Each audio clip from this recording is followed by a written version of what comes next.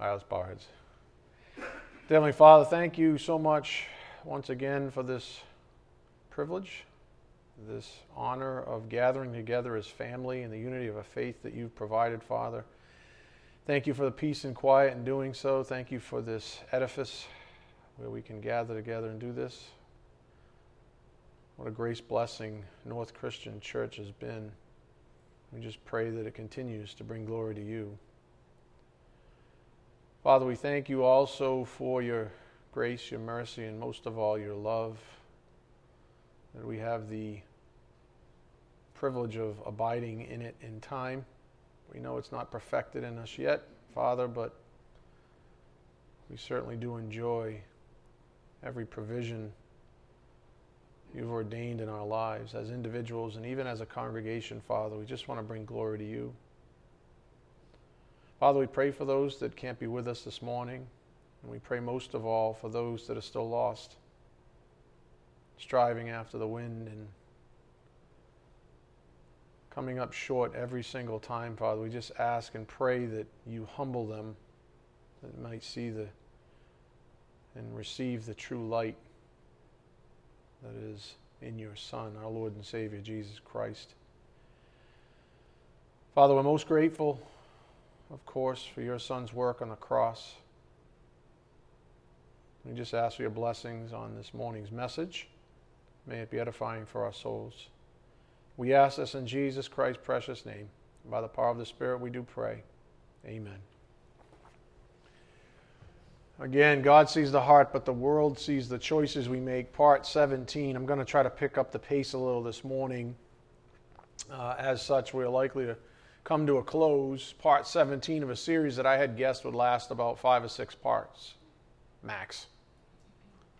Goes to show how fallible even a pastor's intuition is. A pastor who's listening closely to the Holy Spirit actually is. I'm listening.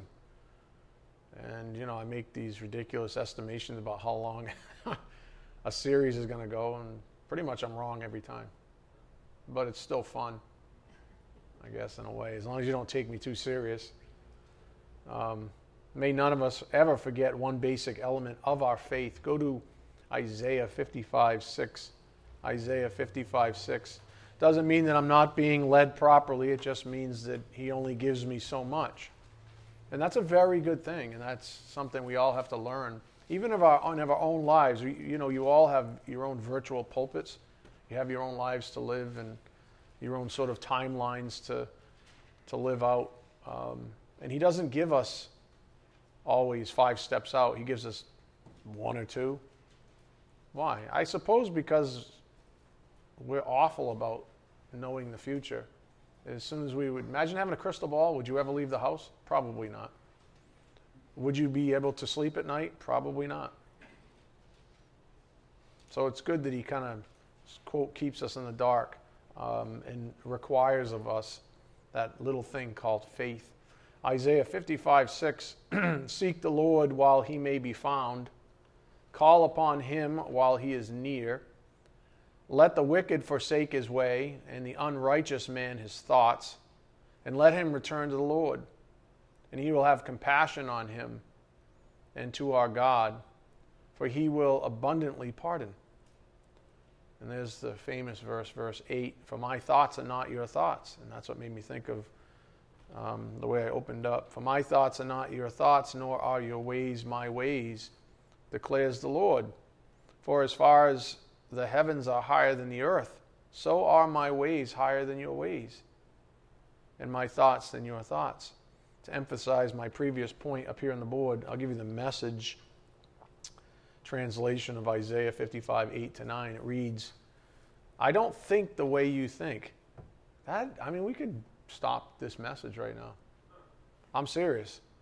If you read the blog as well, I don't think the way you think. We have to remember that. We think we're God. We think, like I just said, I thought we were going to go 5 or 6 parts. 17? That's like more than triple. Pretty good at math, right? That's more than triple my estimation. Why? I don't think the way you think, says God. You think you're going to be all done, and I'm saying, no way. You have no idea what I have in store for these people. I don't think the way you think. The way you work isn't the way I work. God's decree. For as the sky soars high above the earth, so the way I work surpasses the way you work. And the way I think is beyond the way you think. Very, very wonderful things to think about starting off this morning. Let's continue though. Verse 10. For as the rain and the snow come down from heaven and do not return there without watering the earth, and making it bear and sprout, and furnishing seed to the sower and bread to the eater, so will my word be which goes forth from my mouth. It will not return to me empty, without accomplishing what I desire, and without succeeding in the matter for which I sent it. For you will go out with joy, and be led forth with peace. The mountains and the hills will break forth into shouts of joy before you, and all the trees of the field will clap their hands. Instead of the thorn bush, the cypress will come up, and instead of the nettle, the myrtle will come up, and it will be a memorial to the Lord, for an everlasting sign which will not be cut off. Again, regarding this, our 17th part in this beloved series, it just goes to show that even the man at the helm has limited insight as to exactly how and when God chooses to sanctify us. While it's true that I am a few steps ahead of you, as that is a requirement for leadership, the truth is that God doesn't give me ultimate perspective on our curriculum, only enough to do my job effectively. And frankly, I'm really happy with this, because I think if I knew too much, being the fix-it kind of guy, I'd somehow manage to mess it up with my desire to, work on things and fiddle and make things better. So he doesn't let me do it, and that's a good thing. So with that said, let's complete this fine work. Go ahead, sweetie. Come on. Let's complete this fine work now by putting to bed this tremendously edifying series. Much of our messages as of late have pivoted on one key perspective that the Lord Jesus Christ has given us. Again, much of our messages as of late have pivoted on one key perspective that the Lord Jesus Christ has given us. Up here on the board, we've been on this particular passage. This passage has been coming up time and again over the past week especially. It's not a novel passage for us as a congregation, as you know, but here it is. Luke 10, 41 to 42. But the Lord answered and said to her, Martha, Martha, you are worried and bothered about so many things, but only one thing is necessary. Only one thing is necessary, and that's the advice that the Spirit's been giving us all week. That most of us, especially in America, are completely dominated by the details of life that overcome us, overwhelm us. Why? And we have to at least be humble and accept that we're the culprit. Who's the one who chooses to have all these things in our lives? Who line up our days with our little calendars and our Outlook folders and all this kind of thing, and a bazillion emails and this and that and the other? Who does that? Who's responsible for putting all that stuff on our plate? We are, for the most part. And then we complain about not having enough time, and we don't understand why we don't have peace. And this is what Martha didn't have peace. She's running around. You can almost imagine the scene. She's running around, probably sweeping, cleaning, cooking. Oh, the Lord's here. I got to make sure, blah, blah, blah, blah. And the Lord says, only one thing is necessary. And you're missing the point, Martha. While you're running around, your sister Mary is at my feet. For Mary has chosen the good part, which shall not be taken away from her. And that's good for all of us to hear. As we learned on Tuesday, all things pale in comparison to sitting at his feet and taking in his word. Emphasis on all things. All things pale. So the life you just left behind, it pales. in comparison. All those things, some of you are probably still dragging. There's still probably the vestiges, the remnants of whatever is out there. I call it the aroma. Let's call it what it is. The smell, the stink of the world is probably still on you, on your soul somehow. And some of you still right now, the Word's washing you. And by the end of this lesson, if you're paying attention, you'll be washed clean. You'll be like, this is great. I'm so glad I decided to come today and give up the details of whatever it is. Eventually you'll be washed clean. But some of you, I know this, because it happens to me even. And I'm standing behind the pulpit. And there's things, trying to get in every so often. If you guys just turn your pages quicker, I'd be haunted less. So let's go. Get some thumb things. Even I have the thumb things, see? You don't have to be a show-off. I don't even need the thumbtacks. I just know where everything is. Aren't you wonderful? All things pale in comparison to sitting at his feet and taking in his word. All things. As the Spirit's been pointing out, distractions, they are nothing more than counterfeits. Dwell on that today, please, in your spare time. I know there's a lot of football coming on, but take some time and dwell on it. The fact that distractions are nothing more than counterfeits. The greatest of these is counterfeit love, including the pursuit of it. Now, I know this is true. DJ, if he was up here, he'd say the same thing. Everybody seems to be after some love. And Satan in the kingdom of darkness is right there to dangle it in front of you like a carrot. Oh, but I need romance in my life. Do you really? How's that worked out for the last 30, 40, 50 years in your life? How has that worked out for you? But I need it. Oh, I love him so much. I love her so much. She's such a sweetheart. Yeah, how's that worked out for you? The only thing I can see from my vantage point is you keep skipping out on the one thing that matters most. The one thing that is necessary. Martha. That's what the Spirit's been saying. Those things are distractions. And the sooner we realize that, the better off we are. Distractions are nothing more than counterfeits. The greatest of these is counterfeit love, including the pursuit of it. In a country with a bazillion distractions, I actually looked that word up. Bazillion is a real word. It means like unbelievable numbers. See, it was worth you coming today just for that, right? Jim's like, come on. Seriously? In a country with a bazillion distractions, no charge. It's easy to make the mistake of saying we need something that really is nothing more than a want. We love to play that game, but I need this and I need... No, you don't. You want that. And your ridiculous buddies over here agree to call it a need. But it's not. So we like to play that game. On Thursday, we tried to imagine a world for a moment, just to kind of take it from the other perspective, a world absent of all said distractions. And the big question is, okay, so what would be left? Imagine a world, imagine your life right now without all the distractions, the things that have really nothing to do with God or godliness.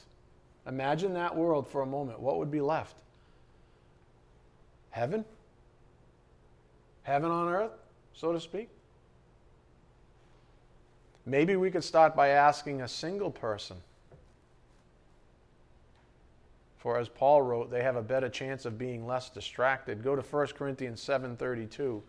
Maybe we go to a single person. I mean one that's not chasing a counterfeit love, that is. One that's not preoccupied with trying to, I don't know. If I say any more, I'm probably going to get crass, and I don't want to. It's too early on a Sunday morning. 1 Corinthians 7:32. I mean, maybe we could ask a single person what it's like to be able to devote themselves to the Lord. 1 Corinthians 7:32, but I want you to be free from concern. One who is unmarried is concerned about the things of the Lord, how he may please the Lord.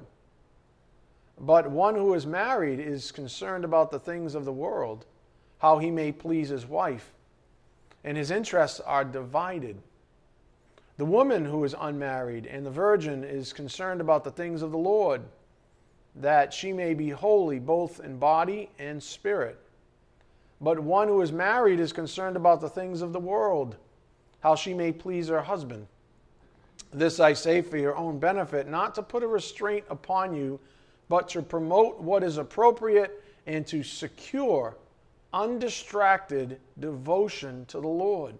This is what Jesus was saying to Martha. The one thing that's necessary, secure undistracted devotion to the Lord. I don't know, I'm a broken record, but when it comes to romance, start your romance with the Lord first. He's your husband. Learn about him. Fall in love with him. Fall head over heels in love with him. And you know what? He's perfect. And he's never going to fail you like every other schmuck in this world will. Including some of you like, yeah, I married one of those guys. Could have learned that lesson before I married him. Or her, ladies, so stop getting cocky. Secure, undistracted devotion to the Lord. Let me give you the Living Bible. Verse 35. I'm saying this to help you, not to try to keep you from marrying.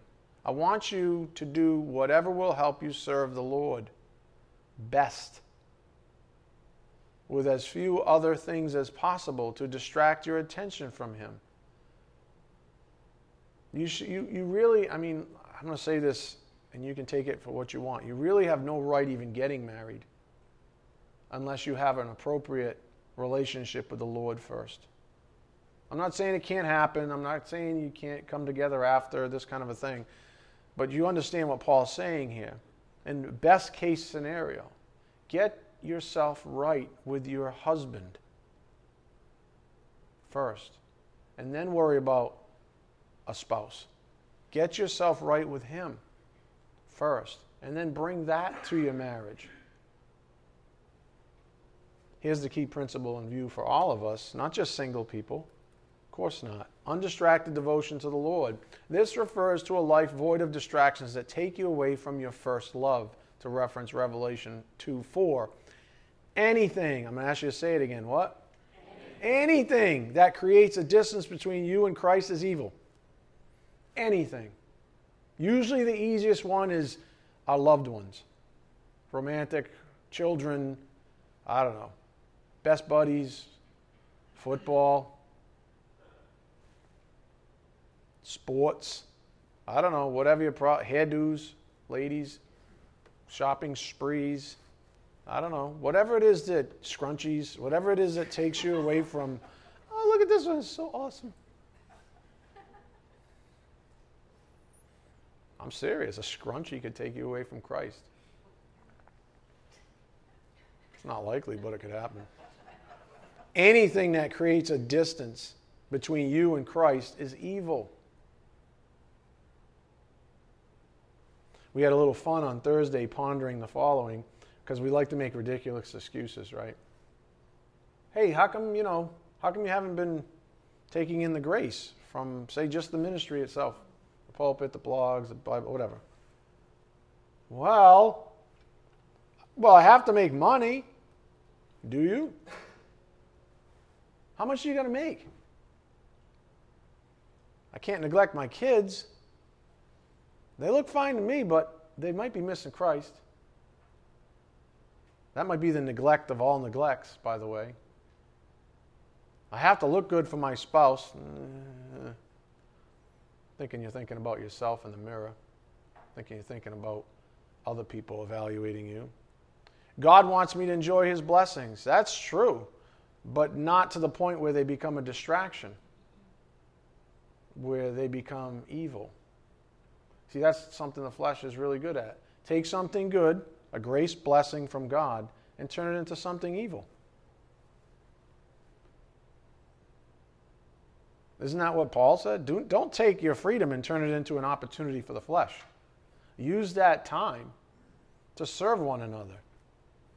But I want to enjoy my blessings. Jesus Christ says, more blessed to give than to receive. So why not give yourself?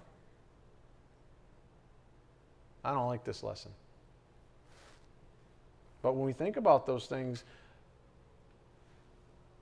my recommendation is to check your presuppositions. What is each one of those statements presupposing to be true?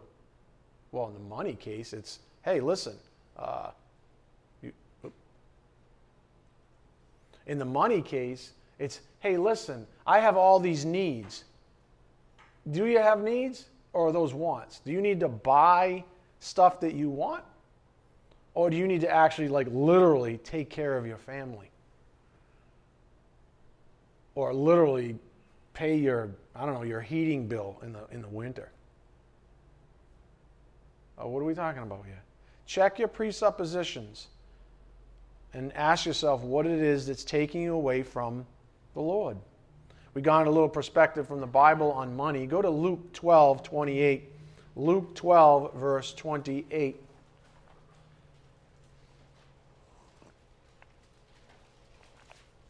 And I know you're all familiar with this passage, so you obviously have forgotten it because here I am teaching it again. You obviously need to hear it again because God doesn't make any mistakes with his curriculum. See, that's probably why. Maybe I had more faith in you than God does.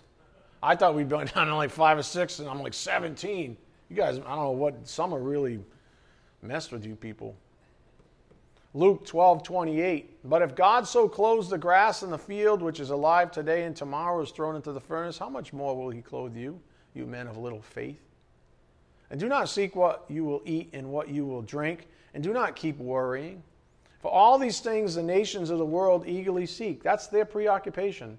The world, the unbelievers, that's all they have to think about. What can I get today? What kind of merchandising can I do today? What kind of transactional things can I do in the economy of the world this day?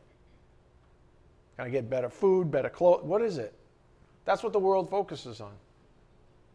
For all these things the nations of the world eagerly seek. But your Father knows what you need, that you need these things. So don't worry about it. But seek his kingdom, and these things will be added to you. For where your treasure is, there your heart will be also. Here's what we've seen and concluded up here on the board. Handcuffed to wealth. The person who defends their distractions with, well, I have to make money, is the person handcuffed to their wealth. We saw 1 Timothy 6:10, Hebrews 13:5. That is the fundamental reason for Jesus' retort, Luke 12:33. Then sell your possessions because you have a problem with them. This whole economy that you're involved in, where you think you need more money, is holding you back. So sell your possessions. Get rid of that system of thinking. It's that old saying, the things you own end up owning you. You don't have the capacity for all those things that the world is willing to give you. Oh, the world loves to reward us. Any way it can reward us that takes us away from Christ, you know it's going to do it. So I'm sorry to break the bubble. You're really not that good at your work. It's just the kingdom of darkness knows who you are and it's trying to take you away from Christ. You don't think that stuff happens? It happens every day. I know I broke your bubble. I'm sorry. Man, I thought I was like the cat's meow at work. You are as far as the world's concerned, which is why it keeps rewarding you handsomely. But every time it does it, you're going one step away from the Lord each and every time because you know how that goes. Now you have more responsibility. It's like I tell my boys, nobody pays you more money unless there's more something to go along with it, more responsibility. If it was that easy, everybody would be making 6 figures a year. You right? You know what I'm saying? The kingdom of darkness, Satan's a lot smarter than you. Anyways, Jesus said, sell your possessions because you have a problem with money. That was the point. Up here on the board, Hebrews 13:5. Make sure that your character is free from the love of money. Why? Because that's a counterfeit love. In America, it's probably one of the largest ones. After romance, it's probably money, I would argue, but only God knows. Make sure that your character is free from the love of money. Why? That's a counterfeit love. Being content with what you have. For he himself has said, I will never desert you, nor will I ever forsake you. You either believe that or you don't. Again, the original point from 1 Corinthians 7:35, up here on the board, undistracted devotion to the Lord. This refers to a life void of distractions that take you away from your first love. Anything that creates a distance between you and Christ is evil. How many things? What is it? Anything. Anything. And again, there's our little list. Just food for thought. I have to make money. I can't neglect my kids. Like I said on Thursday, your kids need Jesus, not soccer. I have to look good for my spouse. Be honest. God wants me to enjoy His blessings. You sure they're from Him? In the first place? Check your presuppositions. That's how you get to the root of all this stuff. If we presuppose a want is a need, we are able to justify just about anything ridiculous that ultimately takes us away from the Lord. Let me say it again. If we presuppose a want is a need or as a need, it's like open season, right? If I can just presuppose, glaze over the fact that it's not really a need, it's a want. But if I can supplant needs with wants, this kind of thing, then I can justify anything. Well, God knows I need this. So, giddy up. But ultimately, these things take us away from the Lord, which is evil. However, if we're honest about our presuppositions, we cannot build a case for our fleshly desires. That's the whole point. We want to debilitate the flesh because the flesh is manipulative, dishonest, the whole 9 yards, right? Teshuka. If we're honest about our presuppositions, starting with needs and wants, it's impossible for us to build a case to justify our fleshly desires. We're crippled. The flesh has been crippled. And that's the whole point. We want to cripple the flesh. We want to realize what the truth is about ourselves. We want to learn the truth from the Bible. Here's your needs. Those things, not needs. Those are distractions. Here are your real needs. Focus on these things. Use these as your presuppositions. Use these as the baseline for your supposing other things down the line. And your flesh will be crippled. It will be incapable of building a case that takes you away from Christ. That's what we're doing. So where does this leave us? Right back to the things that matter the most, starting with love. Up here on the board, we saw this in Jesus Christ Himself. John 10:17-18. He said, "For this reason the Father loves me," cause and effect, "because I lay down my life so that I may take it again. No one has taken it away from me, but I lay it down on my own initiative." Means He was willingly picking up His cross, so to speak. We're all charged with picking up our crosses daily. I have authority to lay it down. You have authority over your own soul. You have authority to lay your life down. I have authority to take it up again. You don't have that authority. This commandment I received from my Father. The whole idea is that the Father loves him, cause and effect. Why? Because He laid down His life, and that's what the Father wanted. Does that sound vaguely familiar? Greater love is knowing this, lay down His life for His friends. Does that apply to you and me? You bet. Are we supposed to esteem others as more important than ourselves? You bet. Are we supposed to see a brother in need and ignore it? Nope. Where's the love? This is what the Bible tells us, Philippians 2:3. "Do nothing from selfishness or empty conceit, but with humility of mind regard one another as more important than yourselves." So let's just synthesize these two things. If we synthesize these two passages, we conclude that sacrifice, there's that word, sacrifice is a fundamental aspect of love. Sacrifice is a fundamental aspect of, let's call it, true love. This is contrary to the person who's distracted by money, by kids, by the details of life, etc., etc. It's contrary. Because that person really is sacrificing their time and energy on their supposed needs that are actually wants. So the emphasis in our lives must be to remain tapped into the very source of love. It's then that we are able to bear the fruit of sacrificial love. Up here on the board. And that's what we noted with that last passage with Jesus Christ in Philippians 2:3, synthesized that is. Godly love is sacrificial. By nature, it is supernatural. Supernatural. In other words, you're not able to love in a godly way without the help of God. That's why an unbeliever can never love like God. By nature, it is a supernatural thing, meaning God is the source of it. Therefore, we must abide in His love as instruments of righteousness to be able to bear good fruit. For example, live sacrificially for others.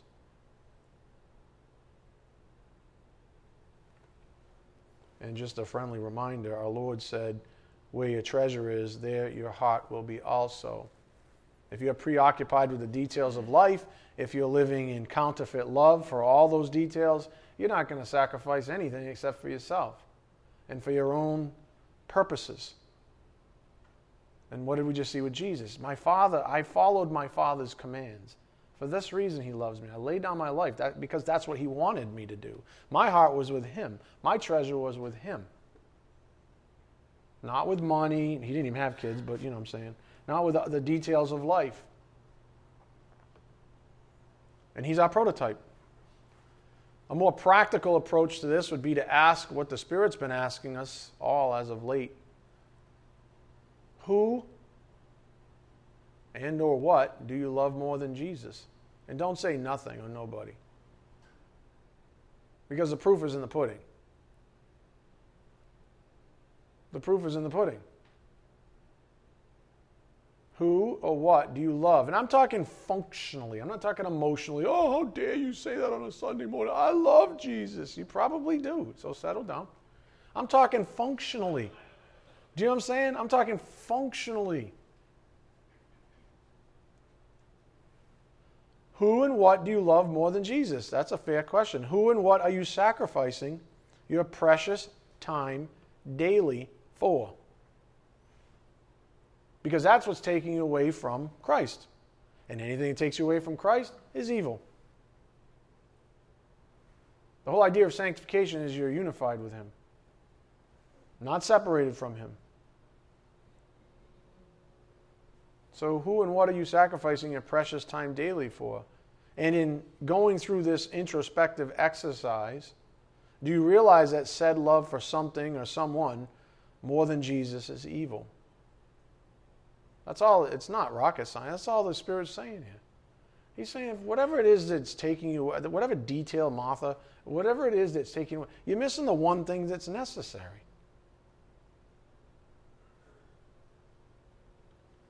You should be worshiping me. I'm not saying this. Jesus is saying this.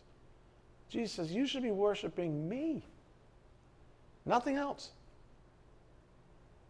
I bet you there's people, I know there's people in this world, so-called Christians, if they're even believers, that spend more time waxing and buffing their car than they do reading their Bible. Or maybe waxing and buffing their eyebrows. Or their faces. Or whatever it is. Getting Botox or lipo. Or now what's the one? You freeze dry your fat? Is that right? Isn't that what it is? You like put like some freeze dryer over here. And then it like falls off like a chunk. Is that how it works? I'm being a wise guy. I know it doesn't work that way. But there is like this freeze dry thing that goes on. You go in like a freezer and you just go like this. I'm kidding. It doesn't work that way either. I think it's chemical. I'm not sure. It's making stuff up because you guys are getting tense.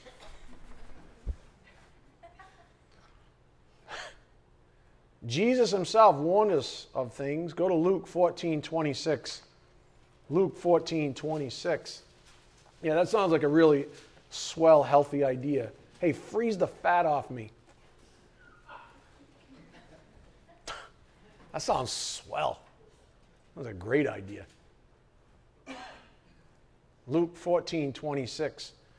If anyone comes to me and does not hate his own father and mother and wife and children and brothers and sisters, yes, and even his own life, he cannot be my disciple.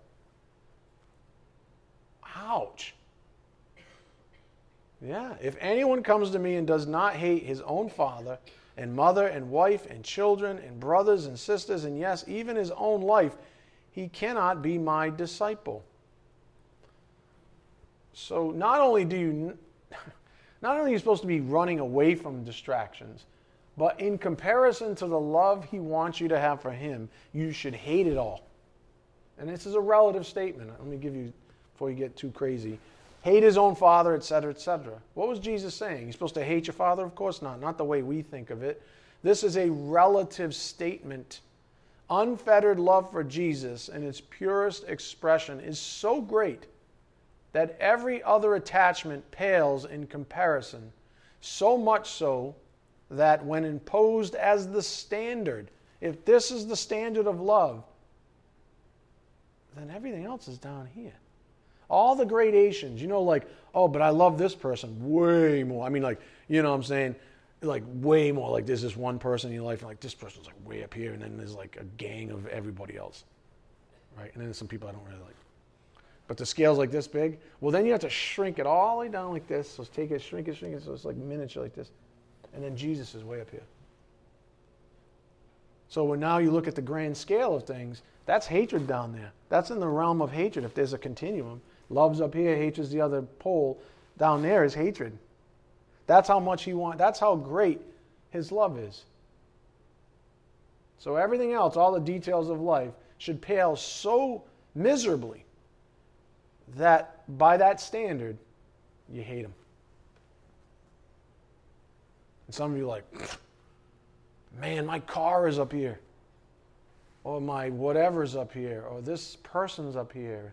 And Jesus is like almost on par. Well, Jesus is a little bit above. That's still not enough. If anyone or anything is even close to Jesus, did we not just read this? You still have to be sanctified. You're still missing the point. So, hate his own father, etc. This is a relative statement. Unfettered love for Jesus in its purest expression is so great that every other attachment pales in comparison, so much so that when imposed as the standard, his love makes other love measure up as hatred. Now, if you're like a lot of people who hear such statements from Jesus and say, and we're just showing our soft underbellies now, if you will. So you read that thing and you're like, I could never love like that. It appears I'm just too in love with this or that person even, or thing, whatever. But let's say it's a person. I could never love that Jesus so much that I hate this person the way he's talking about. All I can tell you is that such a perspective is missing one key ingredient. And we're just being honest here. Someone who says, I can't love like that. Remember, love is a gift from God. You're right. In your flesh, you can't. And it's very possible the first time you hear a passage like that, it's impossible for you because you're still growing up.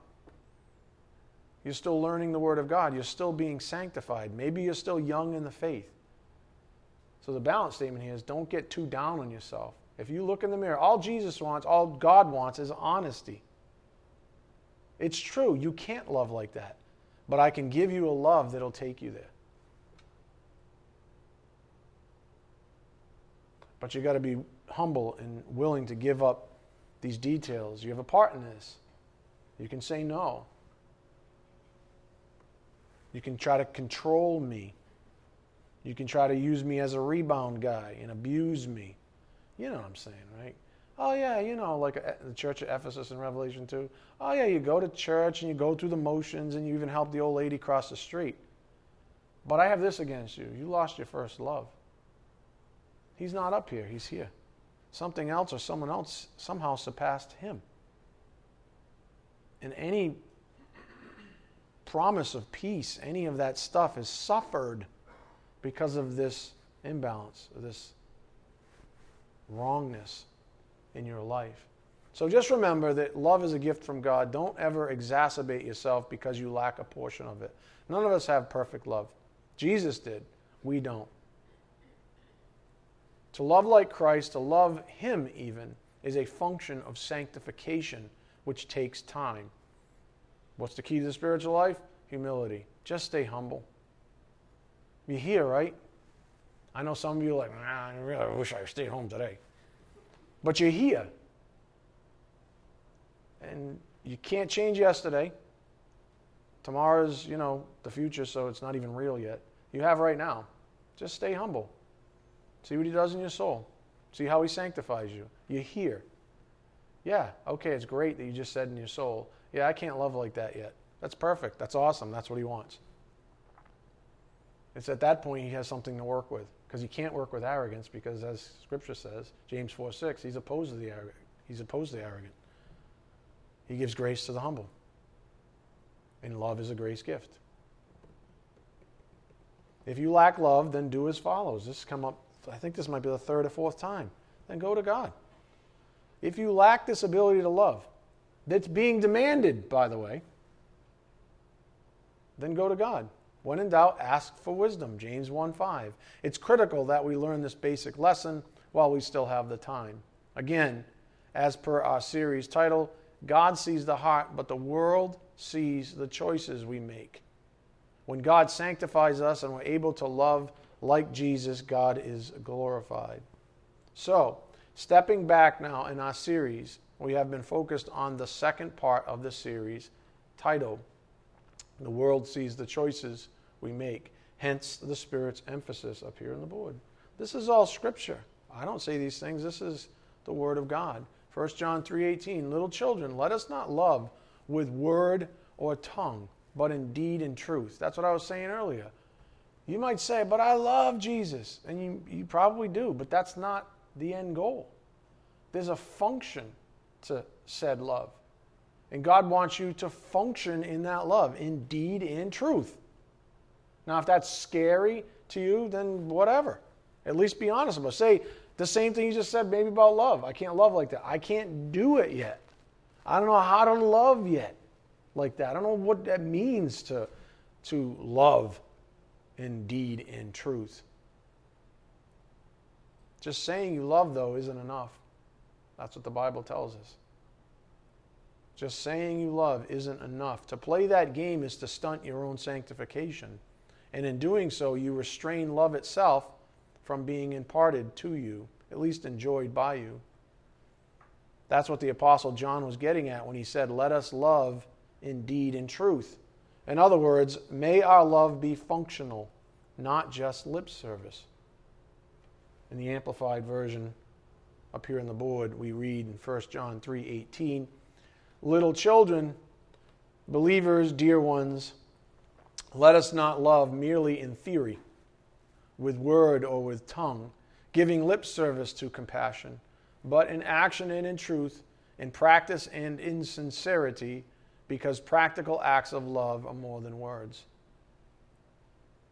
That's what the Bible says. As we begin to wrap up this series, let's consider some connective tissue back to our previous messages up here on the board. This should look familiar at this point. Life made easy. When we abide in righteousness, we receive peace. To love is righteous. Therefore, a loving person is at peace. Loving, there's activity there, there's function there. Not just lip service like we just read. An actual loving person in deed and truth. That's where you find peace. In other words, your whole life is becoming of Jesus Christ. Your whole life is occupied with loving like Jesus Christ. That's when you find peace, because everything else has been surrendered. And the more you love like Him, the less space in your cup, if you would, is left for the details of life, the counterfeit loves in your life. And it's when you abide in Him that you have peace. It's so simple. This world is so complicated. It is designed to be complicated. The kingdom of darkness has designed your life right now to be complicated. Some of you spent 10 minutes trying to figure out what earrings you were going to put on today. Or what, I don't know, hairpiece? You don't know, but DJ's seriously thinking about one.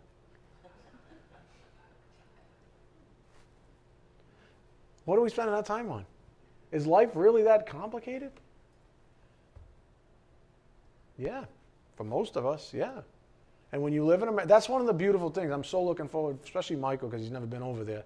But Scott and Michael's trip to India, things just go like this. You ready? It's like this. Everything's simple again.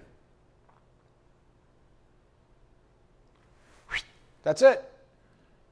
Places with no running water, no electricity, no nothing. They're not worried about earrings at 8 in the morning or hair pieces. They're worried about food, like real needs. They're worried about keeping their family warm because it's going to be a cold night that night. That's what they're worried about, and that's the simplicity. And you go over there and you find, I'm not kidding, Scott, you'll agree. You go over there, you find guys and gals with more peace than any of us ever have. How? You tell me. What's the problem? What's the difference between that life and the American life? Bazillion, yeah, that's a word. Bazillion distractions. Very few. People on drugs because they don't have peace. Peace in abundance. What's the difference? You don't have to be a PhD in psychology to figure this out. It's very obvious what the difference is. Way more distractions over here. See, I would argue in many ways, and I'm digressing a little bit, but that's okay, that most Christians think that living in America is a blessing.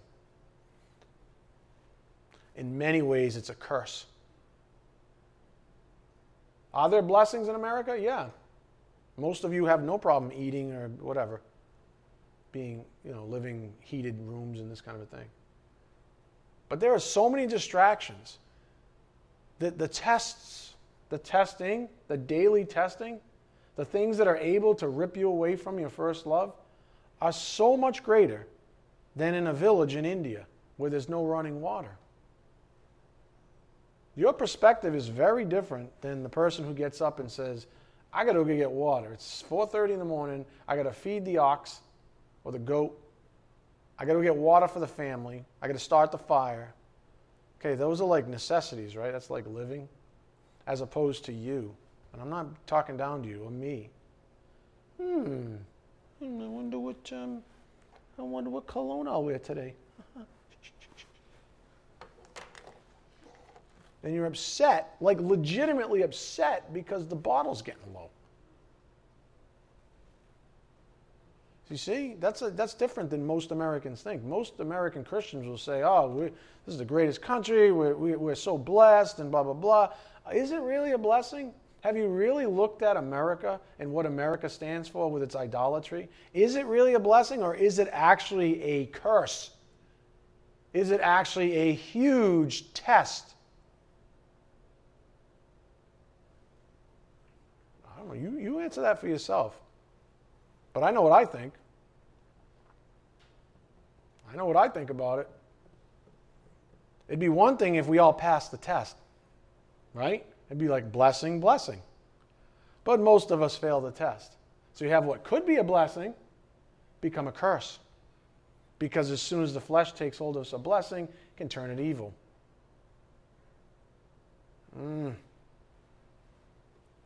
Very interesting. Anyways, life made easy. When we abide in righteousness, we receive peace. To love is righteous, therefore a loving person is at peace. To the contrary, for people who don't love like Christ, the only option is fear. 1 John 4:18. Unloving people fear everything.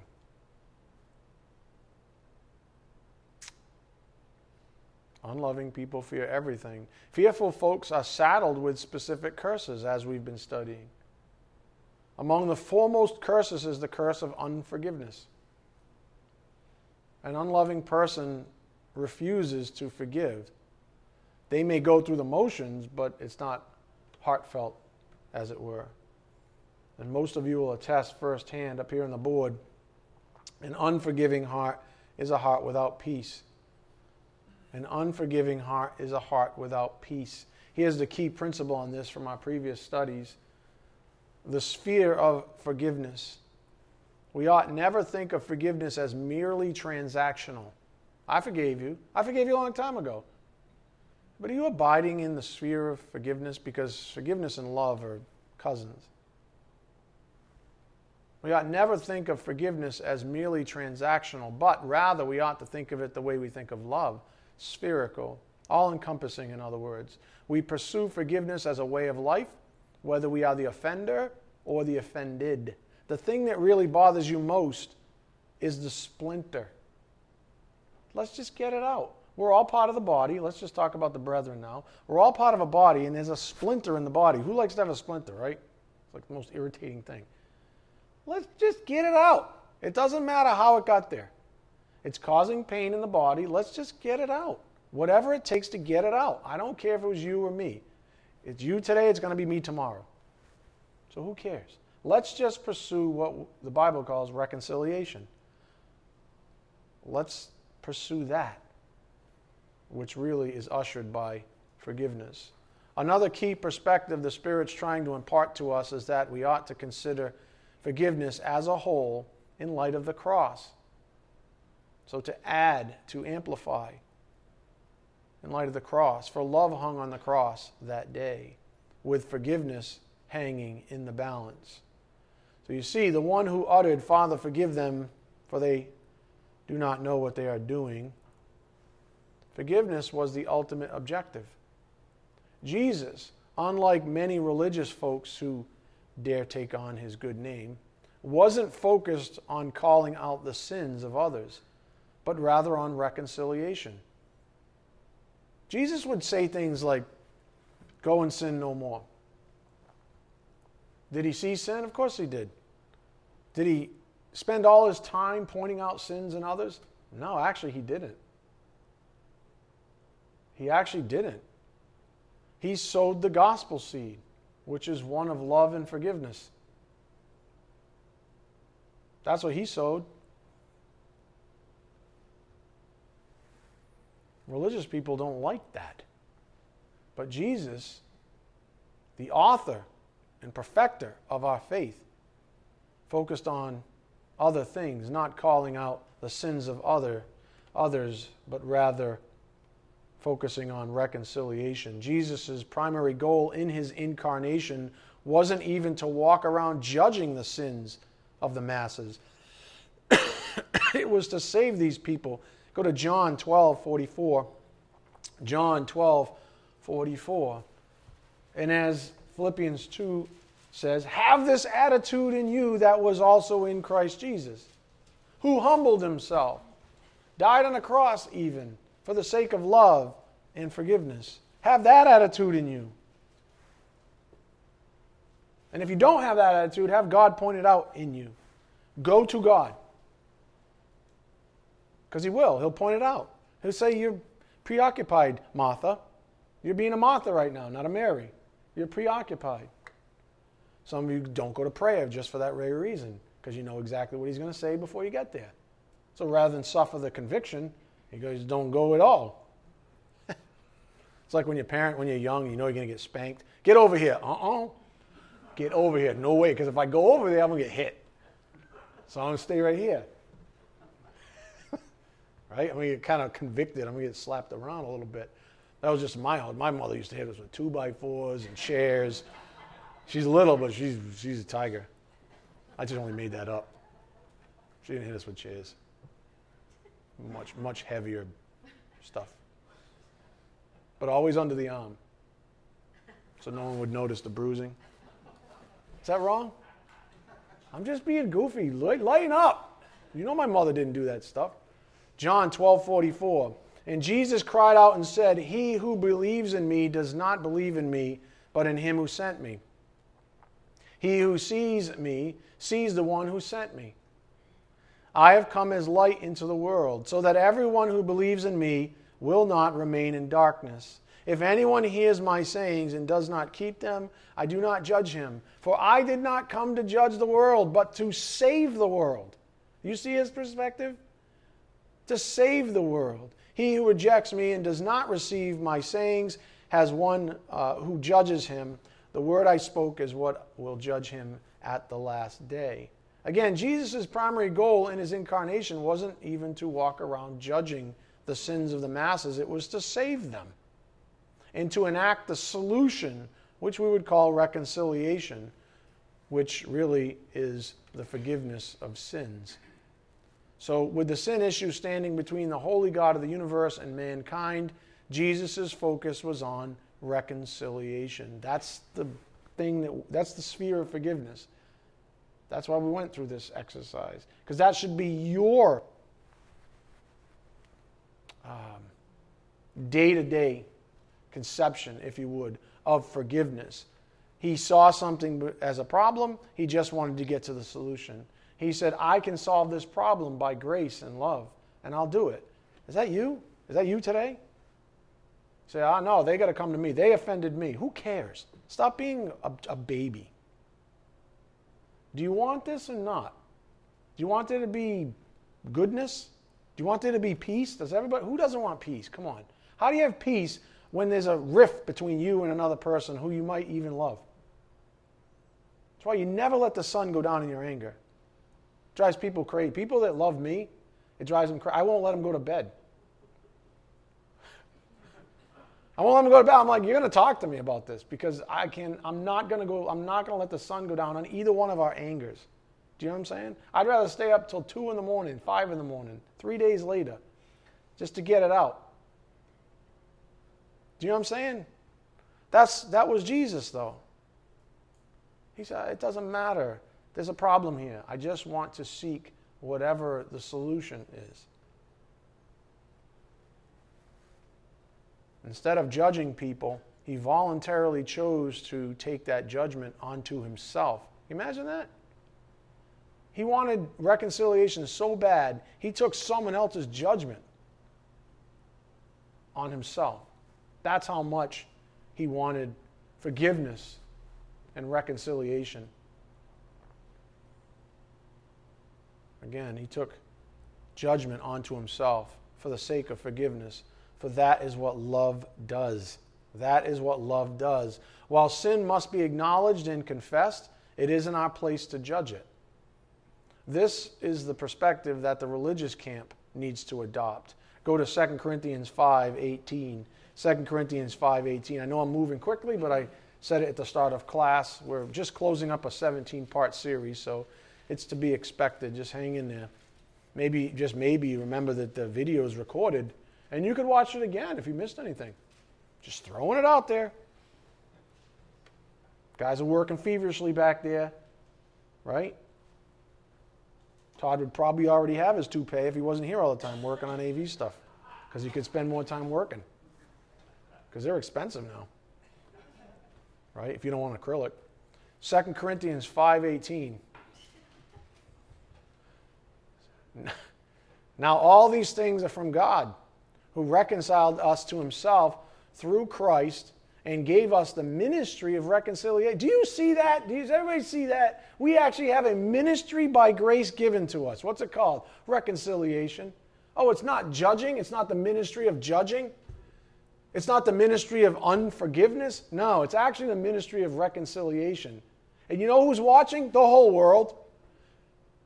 The world sees the choices we make. Look at that stubborn jackass. He's a Christian. He won't even forgive his neighbor. I thought Jesus was like the forgiving kind of guy. I don't want anything to do with this Christian thing. I don't even like the one Christian that I know.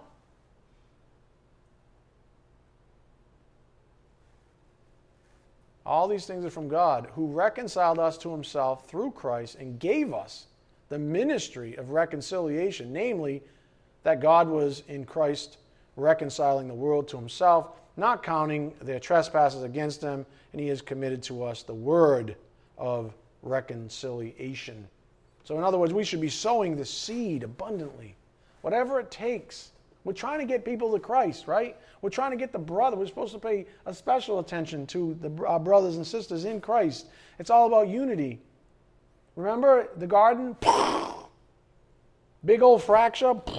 Everything blew up. God's trying to sew it back together. That's what reconciliation is. Enmity between God and his creatures. But there's a way. And we're supposed to embrace it, not keep pointing out mistakes along the way. If we ever forget what forgiveness really is, all we have to do is reread that passage we just read. And it's really short. I know it's a lot to ask when the football games are on this afternoon. Remember the following. Love and forgiveness, they spring from the same vine. That vine is Jesus Christ. John 15:5. Christ's love and forgiving heart were evidenced on the cross. We celebrate his heart when we partake in communion. We just took that, it was last week, right? Yeah, we had communion service last week, 1 Corinthians 11, 28 to 29. This is what we should be thinking of when we partake in communion service. John 15:5. I am the vine, you are the branches. He who abides in me and I in him, he bears much fruit. For apart from me, you can do nothing. I can't love like that. Apart from me, you can do nothing. Abide in me, though? Jesus is the very manifestation of love, and since forgiveness is an expression of said love, evidenced wholly at the cross, we ought to solemnly consider his calling upon our own lives. We're all enjoying today because we're saved. Amen? Who didn't get up this morning and at least say, thank you for another day. It's so wonderful to be alive and be saved. At least have a hope. I know where I'm going. I don't know how the heck people live in this world and not have a destination, not have some hope that can even get you out of bed in the morning. Oh, that's right. You got a pharmaceutical pill to help you get out of the bed in the morning because you're miserable. Why are you so miserable? Because you don't have peace. Why don't you have peace? Because you lack love. And love is a grace gift.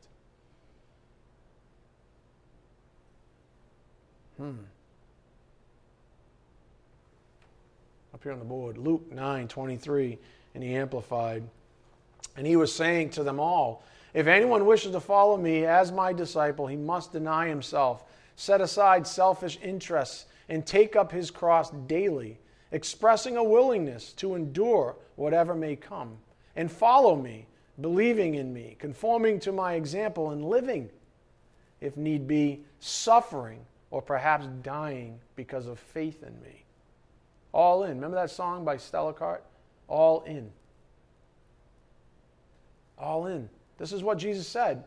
You want to be my disciple? All in, baby. This is about all in. I'm going to grab you by the hand. Listen, you want to marry me? I mean, who's going to say no to Jesus, right? Want to marry me? Okay, I got you. Now I'm never letting you go. Let's go. All in, right?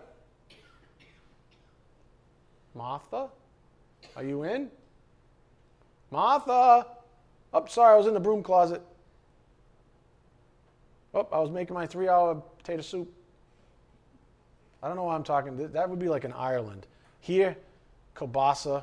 Oh, no, not kielbasa, Polish. Kale soup. 3-hour kale soup. Right? Huh? Portuguese section over here is like, well, Portuguese steak, got to marinate it. Got to get the fries just right, some rice maybe. The Mozambique. Whatever. All in. What's keeping you from being all in? Honestly. Who or what is keeping you from your first love? Because the Lord said, you got to pick up your cross daily. And oh, by the way, everybody else is watching. Just saying. So in light of his own cross, we ought to always remember what his cross, and therefore our own cross, represents. What's the ministry that we have? We have a ministry of reconciliation. We just saw it. Our whole purpose, isn't that what we just spent like 2 years doing? Our entire purpose is for the gospel. If you don't understand that by yet, rewind the entire website and go back and start again. Because the reason you're left here on earth is to spread the good news about Jesus Christ. If that's not the focal point of your life, something is missing. I'm not saying you have to be an evangelist like Scott over here. I'm not saying you have to go to the park like some people do. I'm just saying your focus when you get up in the morning has to be on him, on this ministry that you have. You don't have to be a pastor to have a ministry. You all have a ministry. But I'd rather pout, I'd rather pout and be unforgiving the rest of my life because those people hurt me. You don't know. I was young. I was abused. Hey, join the club. You don't know. Yeah, I don't know, and I really don't care to know. No offense. I really don't care to know. What I do want to see, though, is what Jesus Christ wants you to see. That life and peace is in forgiveness and love and reconciliation. Abiding. Right? What's 1 Corinthians 13:13, right? Faith, hope, and love. Greatest of these is love. Abide in that. So when we talk about the cross, we have to think about our own crosses. Fundamentally, that they are love and forgiveness. This is why we have supporting scripture in specific contexts. I've got to pick a spot to close, but go quickly to 1 Corinthians 11:28. Since we just had communion service last week. 1 Corinthians 11:28.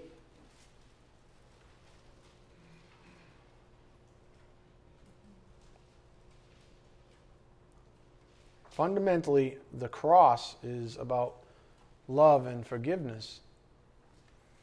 And so when we partake in communion service, these are the things we have to think about. 1 Corinthians 11:28, but a man must examine himself, and in doing so he is to eat of the bread and drink of the cup. For he who eats and drinks judgment to himself if he does not judge the body rightly. If something's out of whack up here on the board, communion service, this is the celebration of the embodiment of love's expression of forgiveness. When we partake, we must examine ourselves. Where are you relative to love and forgiveness? What do you think of his cross? What about your own? What cross are you bearing anyways? Are you bearing a cross like some people do that is self-inflicted pain? Is that what you turn around and tell the rest of the world, that God has it out for you and you're just a soldier for Christ and the world needs to just celebrate you because all the mistakes you made and the ridiculous, reaping and sowing, that's your cross. Oh, the cross I have to bear. No, that's the cross you put on yourself. The cross he wanted you to bear is the ministry of reconciliation. The one that takes you out. The one you have to take your time, talent, treasure, those kind of things, and go out and evangelize people. That stuff, you had to give up the job promotion, you had to give up this thing over here, you had to stay away from romance over here, so you could actually do this undistracted devotion to the Lord. That's what carrying a cross is. Not suffering because you put yourself in a pickle, because you put yourself underwater financially, and then called it a blessing from God. That's not you picking up your cross. That's you being an idiot. That's the flesh talking. I would argue most people that I know, most Christians I know, when they say they pick up their cross, they're dragging around their dead body still. And they're wondering why it's causing all kinds of pain and what the smell is. They're dragging around a corpse and they're saying, this is tough. And God's like, no kidding. Drop that stuff. Drop the details of life. Examine yourself. Where are you at relative to your first love? What ministry are you after? Are you ministering to yourself and your ridiculousness because you're hungover from the night before? And I don't mean just physically, but maybe figuratively as well. Did you take a little tryst, a little romp in the world last night, last week, last month, last year? That's why you're hungover. Because you were intoxicated for the last year on the world. Don't call that your cross. That's self-inflicted, deserved suffering. Let's get to nuts and bolts here. That's what's in view. Too many people presuppose too many wacky things about themselves, their lives, their choices. And I'm not judging anybody. But this is what comes out when you look at the word examine. That's what it means to examine. Look at your life, long and hard. Look at it and be honest. If if that was you, if you just spent the last year intoxicated, whatever, it's gone. You can't change it, so don't be dragging around guilt. Now, geez, it's heavy enough with a dead person. Now you're going to drag around guilt on top of it? Let's throw some guilt on there. Yeah, that's good. It's not about that. It's about right now, seeing for what it is, the truth for what it is, seeing it all as truth, right? And moving on. And stop making good choices. Make a good choice just for today. Don't even worry about tomorrow. I'm going to keep making these good choices tomorrow. Then don't worry about tomorrow, because tomorrow is a future. It does not even exist yet. But you can start now. That's what examine should bring to heart.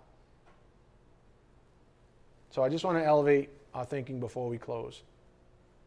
Because we are, after all, trying to understand what true wisdom looks like regarding our series title, God Sees the Heart, but the World Sees the Choices We Make. Since it's wisdom we are after, let's consult the Word. An old favorite and the Amplified Classic, Proverbs 4:7. The beginning of wisdom is get wisdom, skillful and godly wisdom. A lot came from this pulpit today. Guaranteed you probably got about 30% of it. But you know what? This is the coolest thing. You ready? There's a website. And the videos are like really good. I'm serious. Like the quality's good. The sound. If you have an iPod, you can put it on your iPod or your phone. Do people even have iPods anymore? It's like phones now. You put it on your phone as like a podcast. There's all kinds of cool things. I think. Do we still make CDs? It's unbelievable. There's some people still on CD. You know, the ancient ones. I'm just kidding, right? If you need a CD, if you say, I don't have an iPod player because I'm too busy spending all my money on God. Well, I'll give you an old CD player and we'll make a CD for you. How about that? What's that? You're breaking up.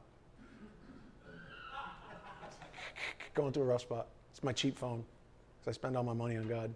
No, you don't.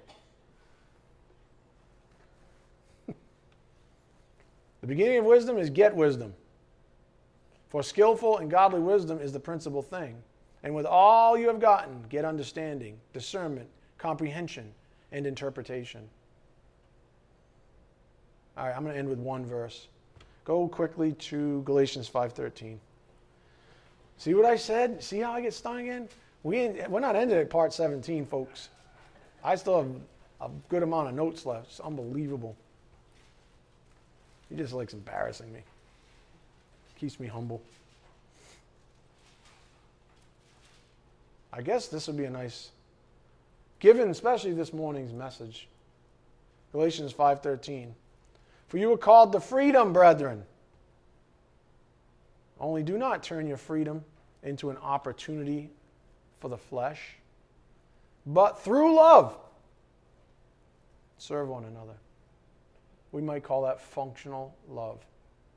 Don't just lip service it. Don't just say, oh, but I love my neighbor. Jesus Christ said, love your enemies. Whoa, wait a minute.